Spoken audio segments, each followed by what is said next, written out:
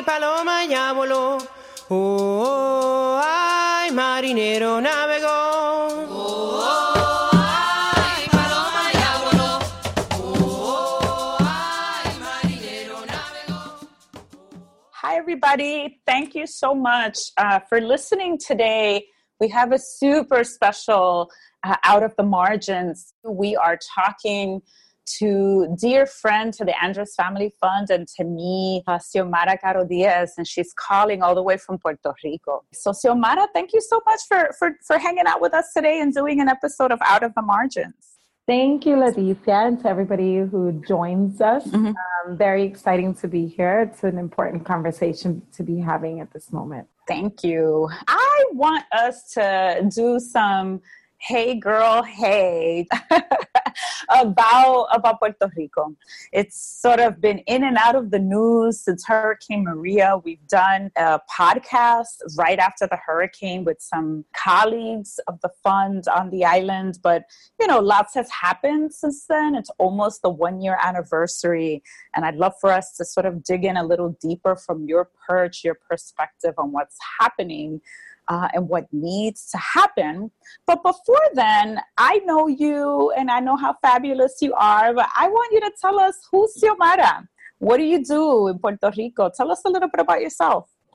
I like to consider myself a connector. I am a lawyer and communications specialist, and I work with the Center for Popular Democracy Organizing and Capacity Building Department and helped create this fund, very frequently known by the Maria Fund because of the website, mariafund.org. And my role as a connector is to think about how do we create space to visibilize initiatives that are happening on the ground, to build leadership, to support the people who are doing the work in the front lines, and connecting with resources, right? There's an important role of weaving people and institutions and those networks that really are the ones that allow us to survive. And for many people, that's just how we live. I really think of myself as someone who tries to do that for groups and people in Puerto Rico doing social justice. Since the creation of the Maria Fund, and even maybe like a year or two before, in a way have also done that connecting through being a bridge between key partners and people in the United States who care about Puerto Rico and people in Puerto Rico doing the work and finding ways to meet at that bridge. Tell me what that means for you. So you said part of what you do is try to visibilize the people that are doing the work. One is, what do you mean? And then two, why is it needed? Like, why do you think we need to bring the flashlight, right, and make people visible in Puerto Rico? Sure. I mean, I think that those listening to us, a reminder that Puerto Rico is a colony of the United States, and that it is politically invisible in spite of the impact that many policies have on the people of Puerto Rico and have had on it for hundreds of years. So I think invisibility is a topic, right, not just of the Puerto Rican population, and particularly Puerto Ricans who live either in poverty and directly impacted by policies that are approved, and by displacement and racism and lack of access. So the topic of visibility for me is important because it is, I think, a key piece of sort of doing justice to the type of work that we need to support. So creating visibility, particularly in a place that has historically been invisible, at a time where suddenly the flashlight was placed on Puerto Rico, being able to identify those groups that are doing grassroots work, that are leading the work, that are doing work in community and for community because they are part of the community and they've been there even before the spotlight was here, is a way of doing justice to the work. And I think it's also part of how we do the work is the work. And so tell me what that means. How we do the work is the work.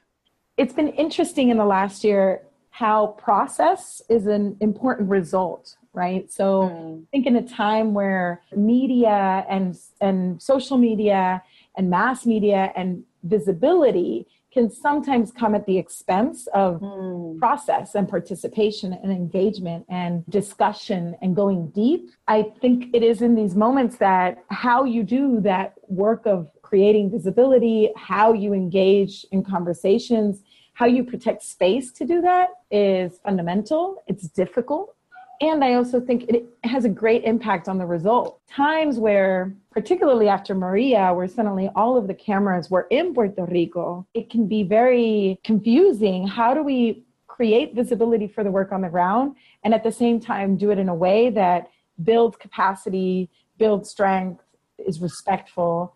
And so when I think about those sort of values in how we're doing the work, are so important, because whatever comes out in the end is a reflection of that. Some people might not see, but we see it. And I think for places like Puerto Rico that has struggled for so long with so many issues, people have a great deal of value and respect for the process. Because sometimes there's a lot of the victories in the process. We might not achieve always the ultimate goal in our lifetime or in the time period that we're in an organization. To respect that process is a way to ground ourselves in our values and do the work with integrity.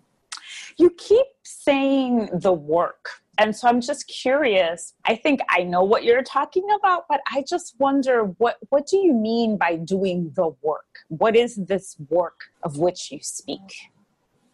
It's interesting. This is a good question. Philosophically, I would think there's no separation, right, between living and working, right? Like we're on a path.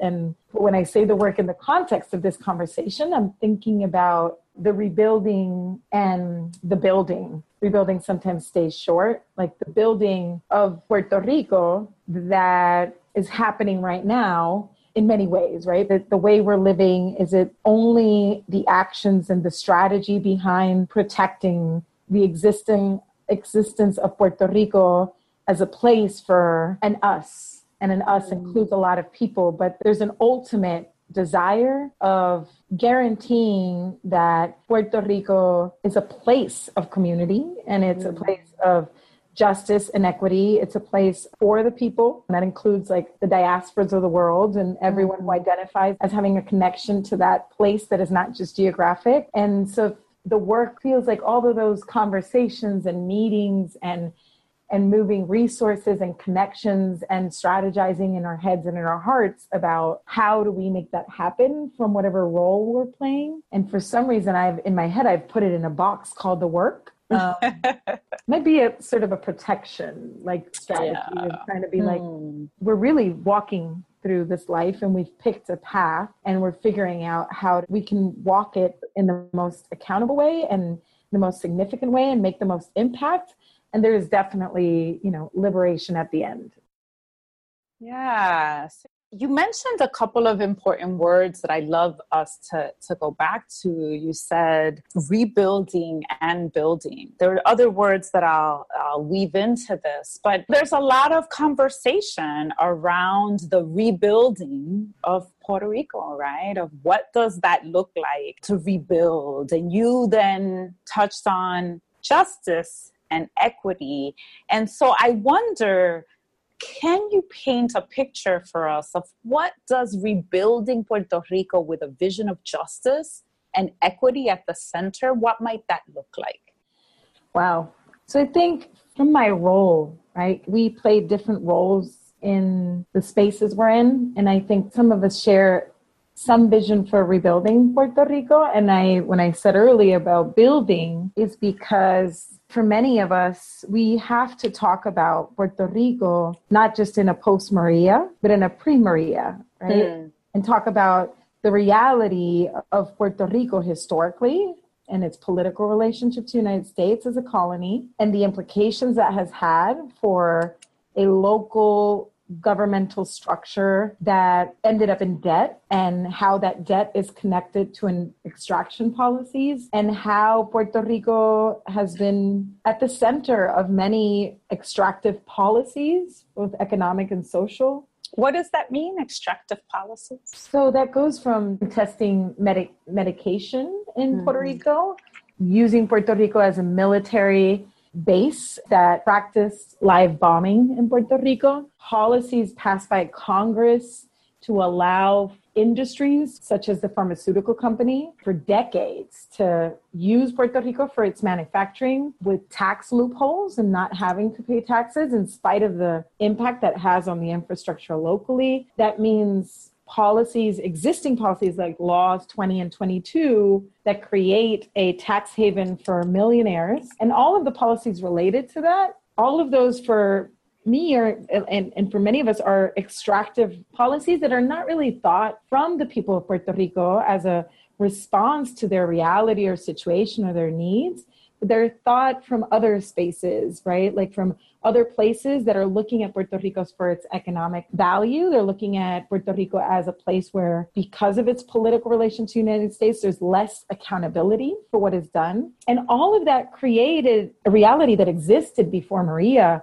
of a very fragile social infrastructure of government, a public system that was exploited and used and in debt and could not offer services to its people. Schools that did not have the resources, or teachers and did not have the resources to offer public education. Hospitals that had been privatized and closed. And so when Maria hit, it hits an island that has already been through a disaster. Mm-hmm. And many disasters, like political, social disasters, and patriarchal, right? Like systems that have stripped away people from resources and hope that things could be different in the place they call community. And that's all so important, because when we created the Maria Fund, it was precisely recognizing what we could see was going to happen and could happen to Puerto Rico, seeing other places that were hit by not so natural disasters, and recognizing that where we were the day before Maria was a very difficult and painful, thin and fragile place to be in. And so the impact is directly related to the lack of power that people had over their lives and the lack of infrastructure to survive a normal day, even less a hurricane. So I love that you brought in the word power. I'm going to play devil's advocate here and ask you, as we're thinking about rebuilding, why does this history matter? I know why it matters, but I want to hear it from you. Why does this very complicated history, and I'll use your language of extraction, matter as we think about what the potential future of the island can be in a post-Maria world? It matters because what is at the core, what is at the roots of a lot of this diseased breed is colonialism.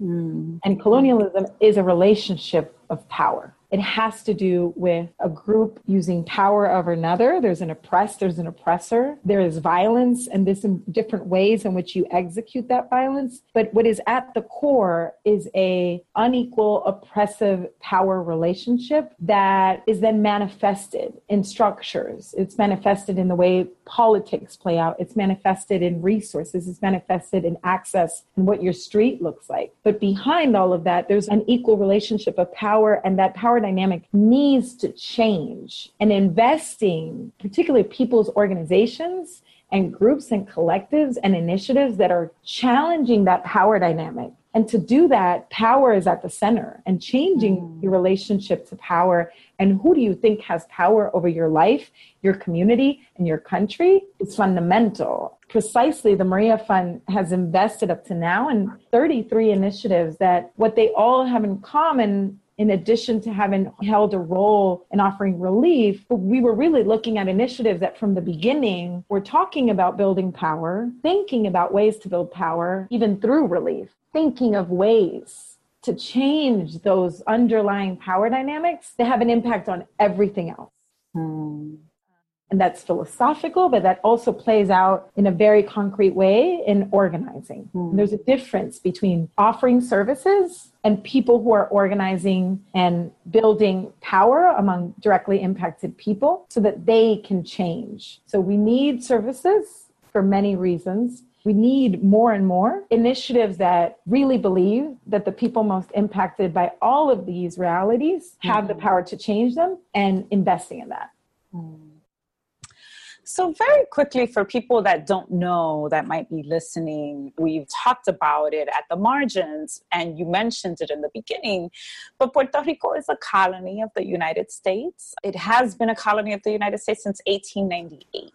right? It was during the Spanish-American War, invaded and became a possession of the U.S. And so I think that's important to say, because those of us that are part of the diaspora and that live on the island, sometimes we assume that people know. But I think one of the things that Hurricane Maria showed was that actually lots of people in the United States don't know that Puerto Ricans are citizens of the United States that are eligible for many of the services and resources, if not all, that come down through the federal government when a natural disaster has happened, you know, any place in the U.S.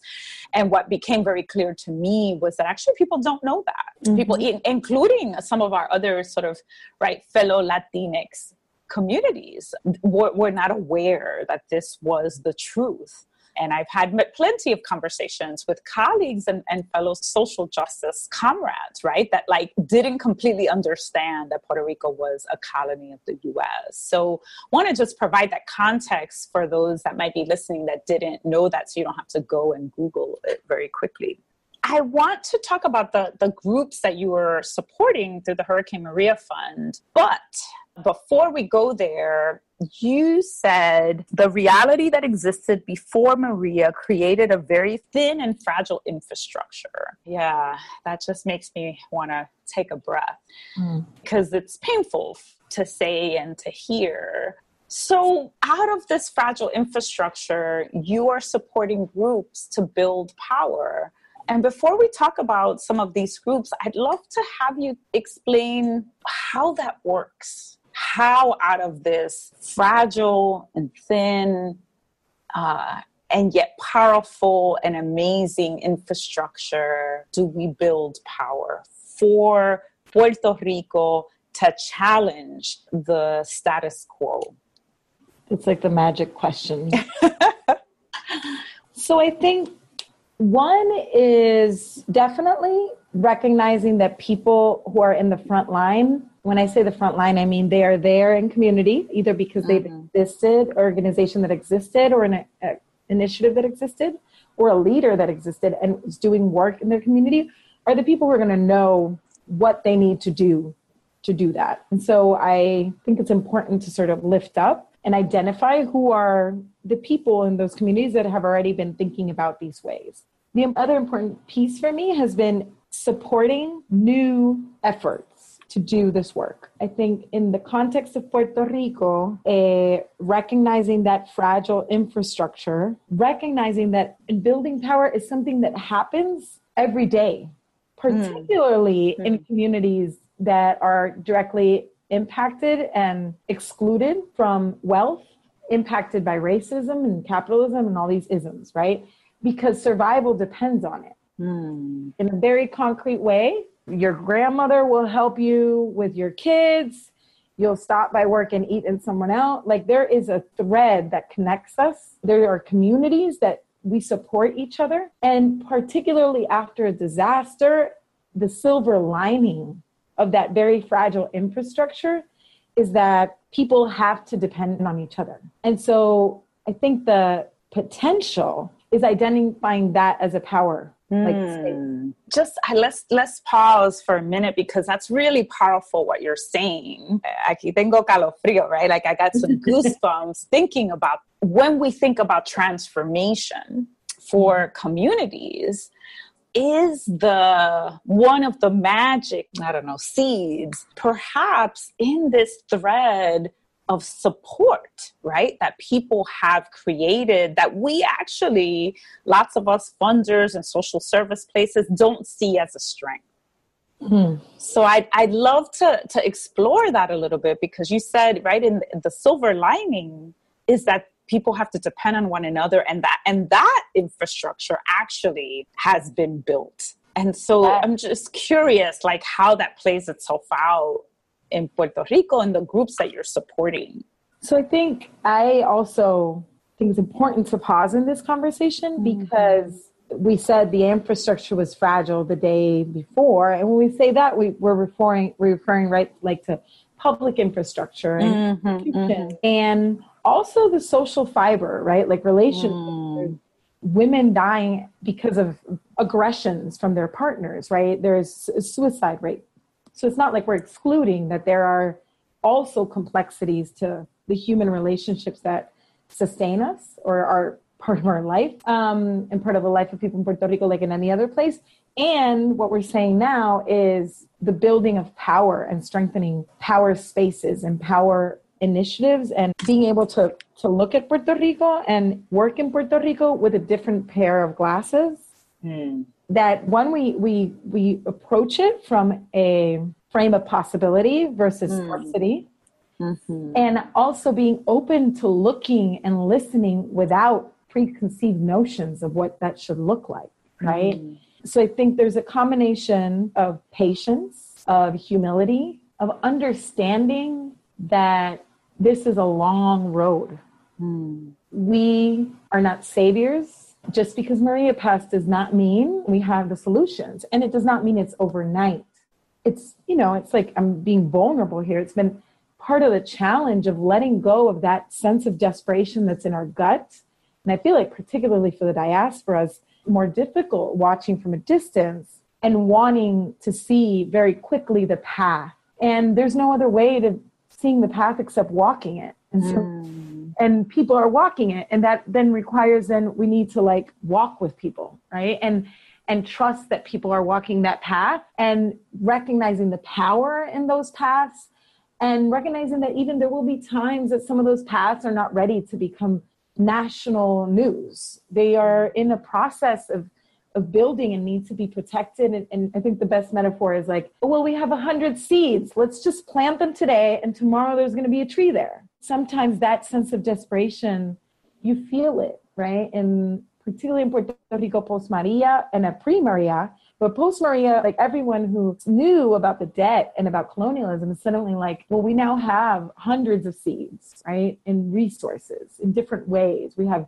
plants, and we have trees, and we have like small ones and big ones, and they might take some a year to grow and some 40, some 100. And that is a deep challenge, but also an opportunity of supporting, organizing, and building power and changing like those power dynamics that are at the root of all these things will require us to both like pull some trees out, planting a seed, and we are going to have to water it. And that requires consistency, and it might require even a grief of knowing this is not going to grow in 4 years. And if I water it, expecting it to grow in 3 days, I might even kill it, right? Because it's too much.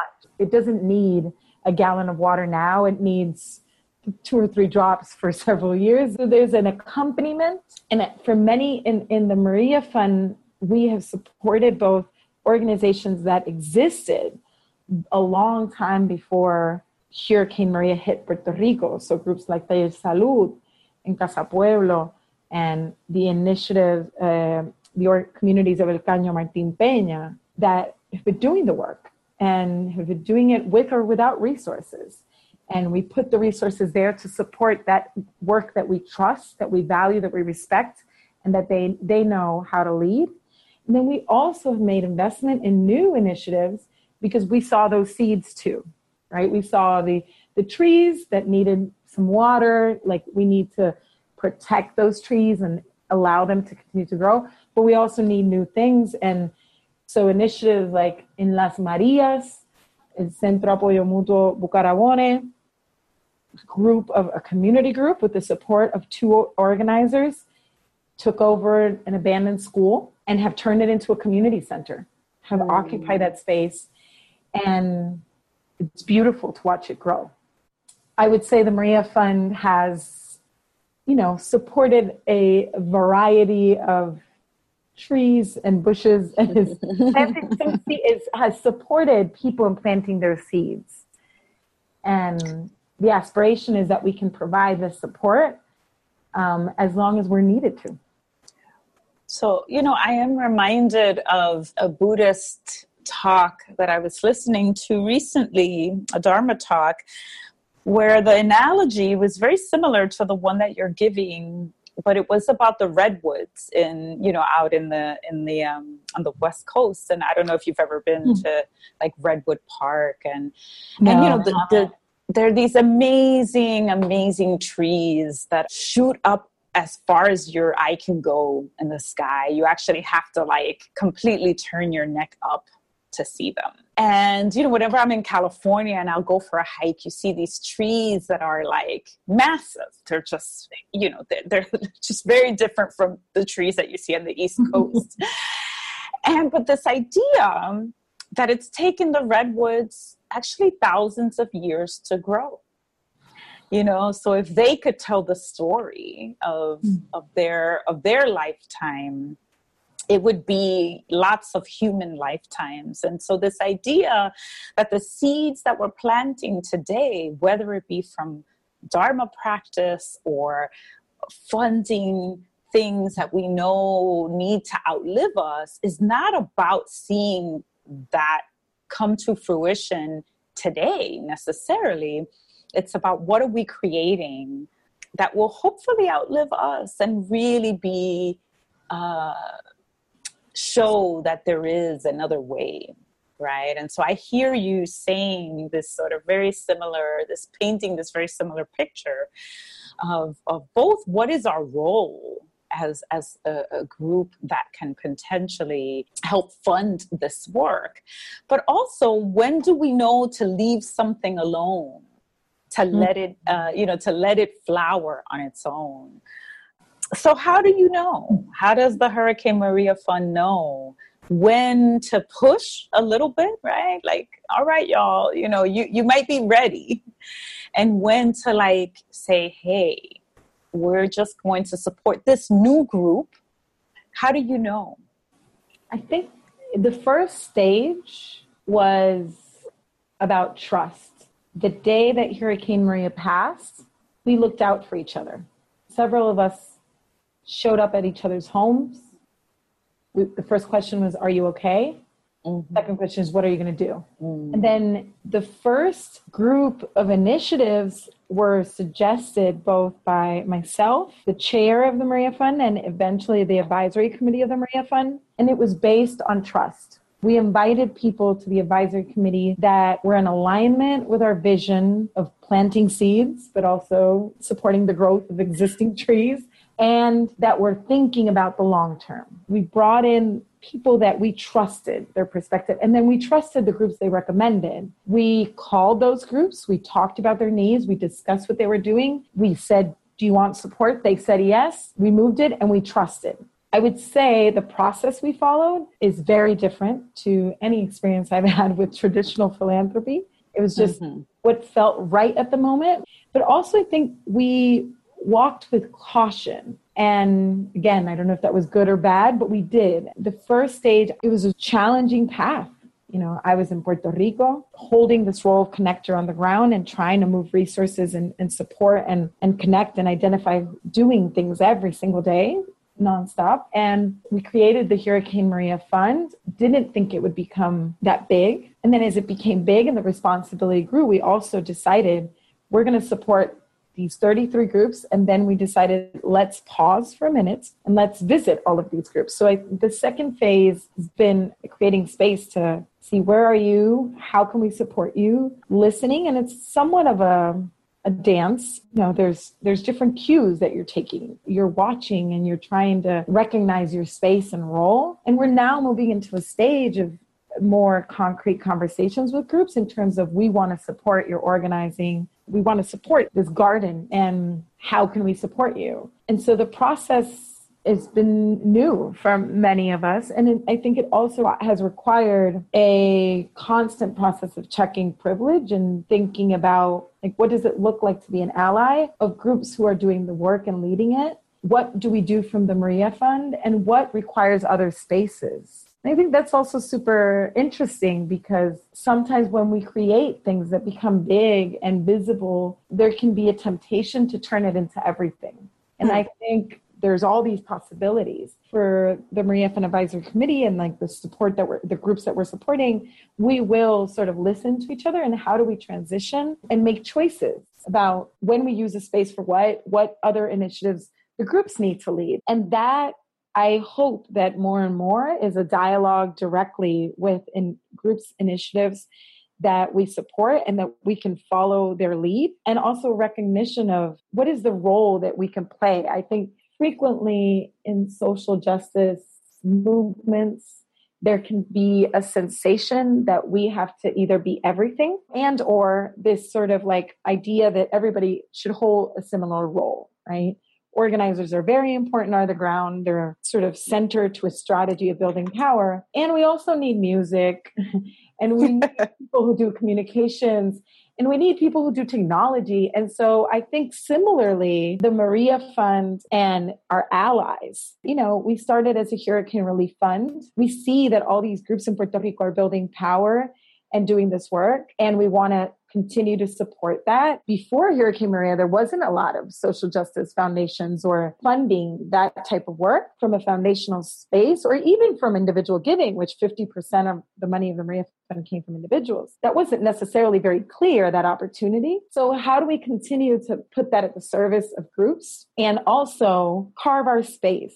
Find like, what is it that we bring? Right? We bring resources, we bring visibility, we can bring certain things, and then hold that space. I think that that's a dance. It's probably more of an art than a science. Yeah. So it's a hard one. I think you've mentioned the word ally, and that's like part of the progressive vernacular.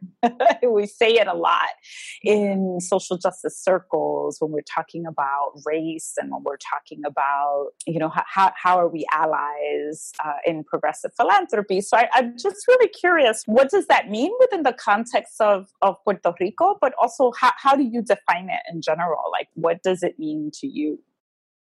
In the context of Puerto Rico, I think it means we make an effort structurally and with resources and time to take our cues from groups on the ground, whoever wants to be in solidarity with that work, right? And on the ground might be on the island. It might also be somewhere else in the United States that's organizing. I think it means that understanding that patience is important, that if we find out about the issue of Puerto Rico now, that's amazing. Step in and also take some time to realize like there's some people who've been doing this for a long time and have had their experiences, their frustrations, their victories, and they have, right, some idea of things that might be needed from an ally. And for me, an ally is several things. It's one, understanding that you don't see the full picture necessarily as someone who is in that situation. You just don't see it. It doesn't mean you're a bad person. It doesn't mean you don't care enough.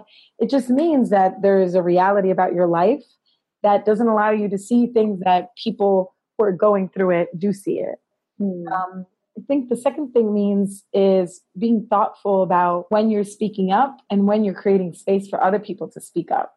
That, in my role currently as a Maria Fund, has been something I hold closely and think about all the time, right? When do I participate in a podcast, for example? Like, this is things that I can lift up. And when is there an opportunity to talk about an issue that really I should be lifting someone else up to occupy that space? And making that decision is political. It's not about time, and it's a challenge because people are like, oh, well, you speak great. You know, you might feel that I can say things in some way, but really the person to talk about this is this person who's doing the work on the ground. And so it's like a decision. And the third, I think, is understanding, particularly post-Maria, it was very intense to manage the expectations and demands sometimes of people who want to help. And it's great because solidarity is fundamental to our liberation. We're all clear on that. Many of us are in different struggles and they're interconnected and we need each other. And Puerto Rico's liberation will not happen without solidarity. It's a fact of history, of life, of the universe, of our interconnectedness, and practicing that solidarity in a way that empowers people who are going to be there even when you're not there. It should be a book. Like, hey girl, you need to write that. I might have to do an article about like, what does it look like to be an ally? And we've had these conversations. I've had this conversation with Melissa Rosario in Puerto Rico, about what does it look like to be an ally in a moment of disaster or crisis in a way that is supportive of people on the ground. And I experienced it. It was like people who came with very little agenda, right? And were like, I'm here. What do you need me to do? Right? That was like God sent. I'm like, thank you. Okay. Can you take care of this? Because right now I can't manage it. The opposite was, I'm here. I want to do this. I want to do it at this time. Can you set it up for me? And, it reminds me that latter example. It reminds me of the industry actually that we have in the U.S. of volunteerism. It doesn't come without an agenda. If it's like a famous person or a politician, like with photo ops, but even from traditional philanthropy, right? When we think about the dog and pony show or of poverty pimping, right? Mm-hmm. Like what is the agenda that's actually behind the request or the desire to be an ally? And I think this idea of, being very clear about what our agenda is really important. So we're running short on time, but I would be remiss if I didn't ask you a question about the diaspora. What do you think could be an exciting role, or, take the question and sort of make of it what you will, but the role of the diaspora, being that so many Puerto Ricans live in the United States, outside of Puerto Rico, what do you think is the role of the diaspora? I think the diasporas, because yes, I feel like there are several. Yes, that's right. Are a part of the Puerto Rican nation.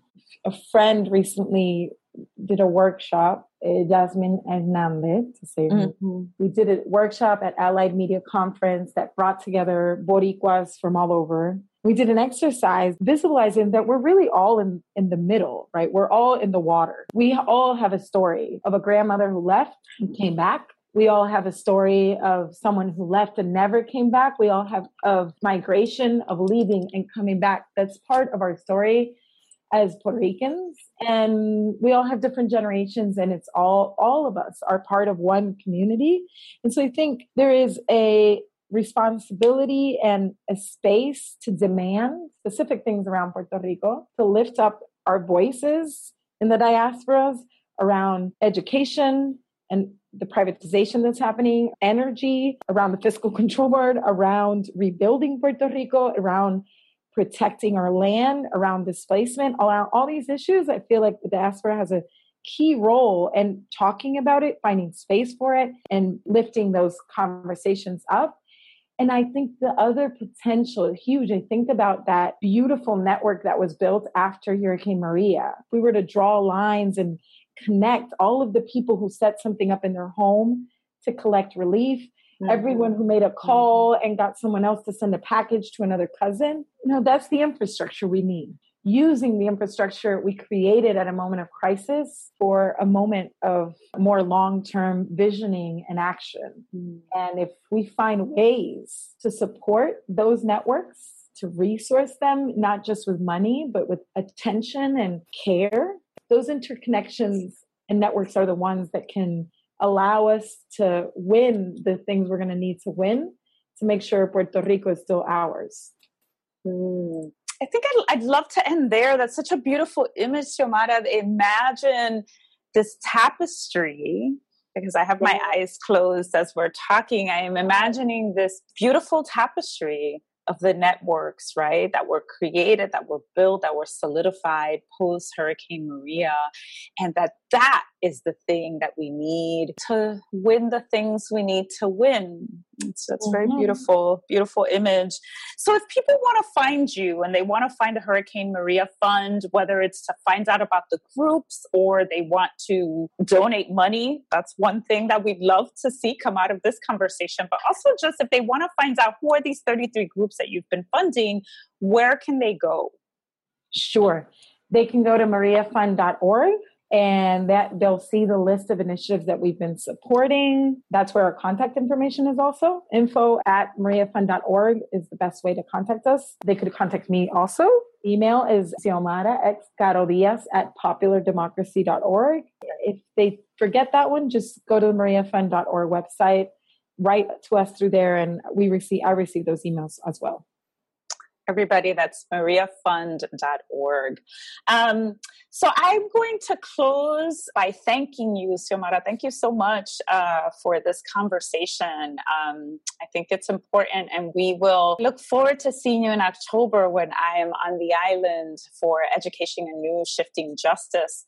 But I want to end with a quote. I'm a big fan of quotes, and today it's actually just one line from Julia de Burgos. The poem is titled, Yo misma fui mi ruta, I myself was my own way. And sister, I think you are carving out a way, a path, a journey for the future of this island that we all love so much. So thank you a million times for joining us today. We've been in conversation with Xiomara Caro Diaz from the Hurricane Maria Fund in Puerto Rico. Thank you. Thank you so much. It was beautiful.